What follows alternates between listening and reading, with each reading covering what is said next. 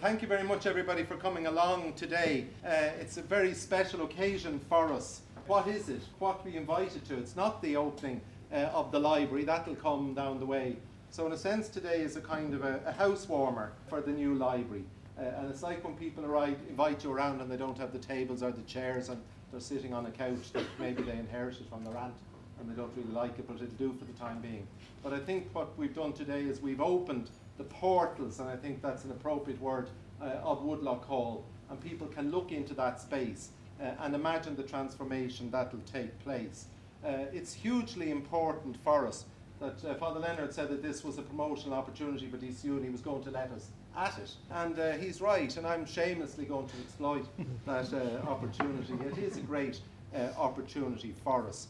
And it's a huge moment, I think, in the history of the Society of Jesus in Ireland, that back to Ignatius's time, the importance of the library to the mission. And the mission is absolutely critical to everything that the Society does in terms of its teaching and preaching, evangelization, but also the living of their own life. So it's not an easy decision for a province of a society to decide to change the way they do things. People said there are two things that people don't like: change and the way things are.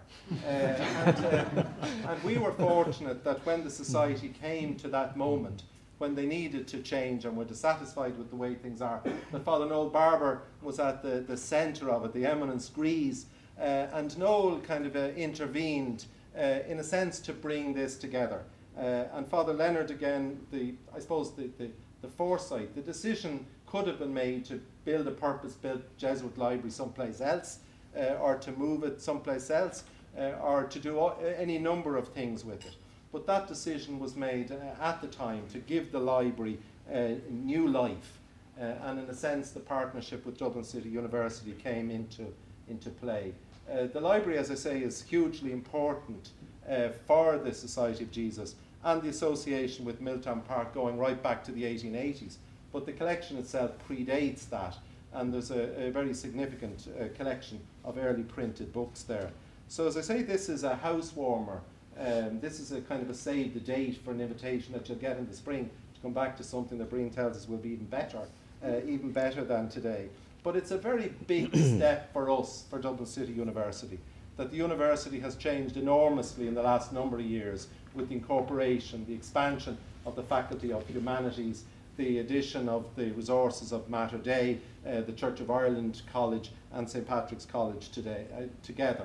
But the library, the arrival of the Milltown Park Library has really upped our game big time there in terms of the strengths of the library.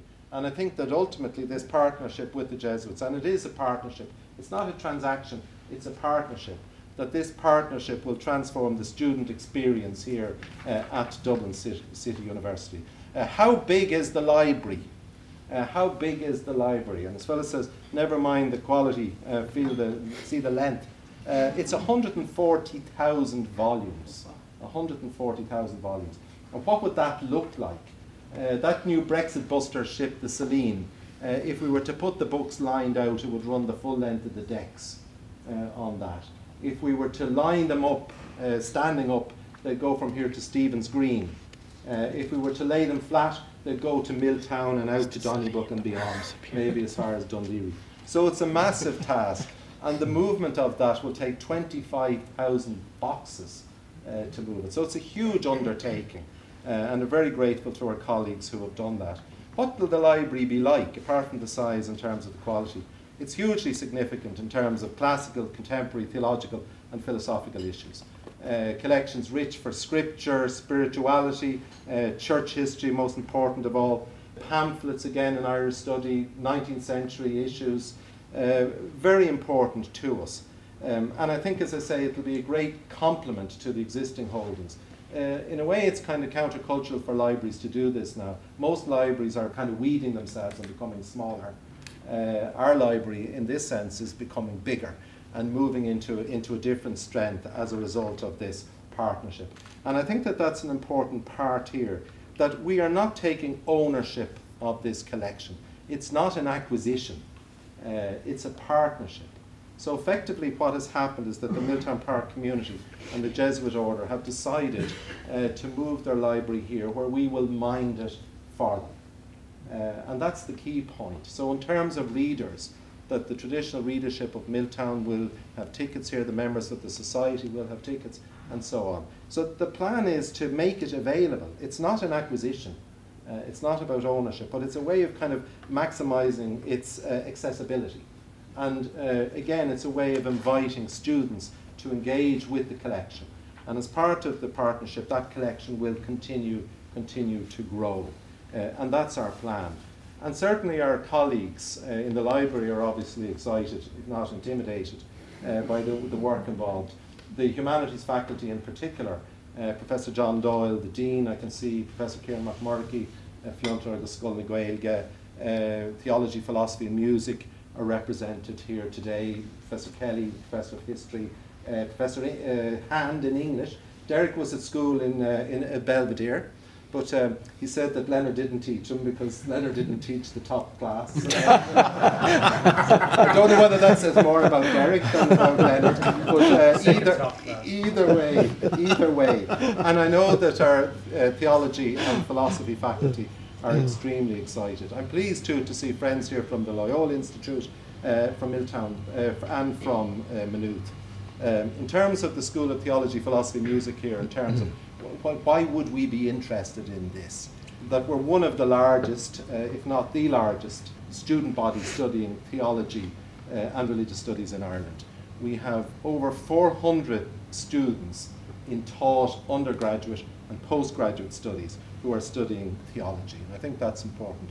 400 students. So that will make a big difference to them. Students for the BA in Theology, Religious Studies, the Bachelor of Religious Education, the MA in Theology, the deacons for the Dublin Diocese, and I'm pleased to see Monsignor Dan O'Connor here from Archbishop's House. In addition to that, we have 20 postgraduate research students undertaking research degrees in theology in the school. And many of those are international students engaged with the big questions that affect the world.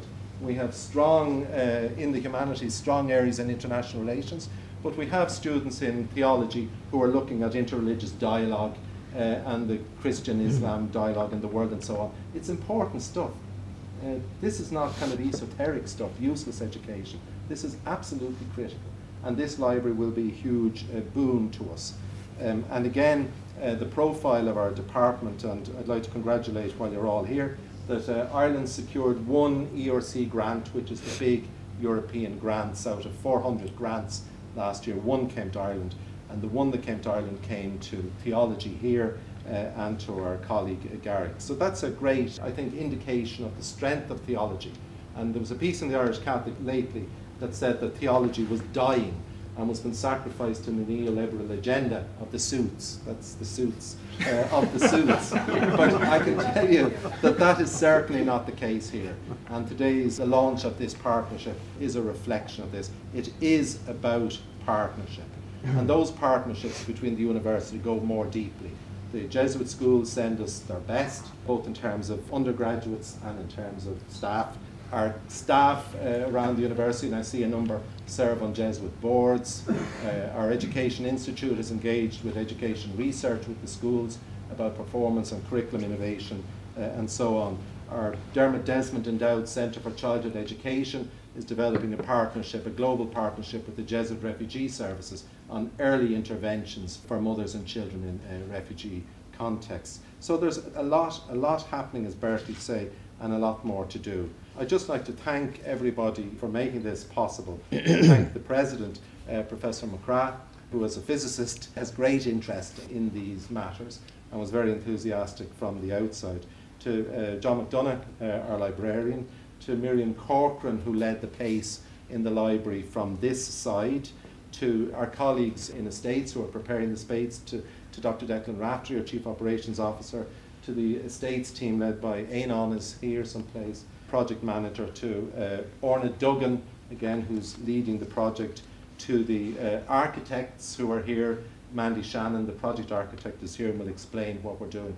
And significantly, from a Jesuit perspective, that our ambition is that the new library will be carbon neutral, and with the geothermal heating, you'll be able to boil tea in the library as a result of it. So on the Jesuit side, I'd like obviously to thank Father Leonard, the Superior of Milltown Park, Father Bill Callan, who devoted huge attention to this to make it happen, to the Provincial Bursar, most importantly, Father Bill Toner, and to the librarian in Milltown Park, June Rooney, who will be joining us as part of this, as I say, this new partnership. So it's very exciting for us, really delighted with what everybody has achieved here, and just enjoy.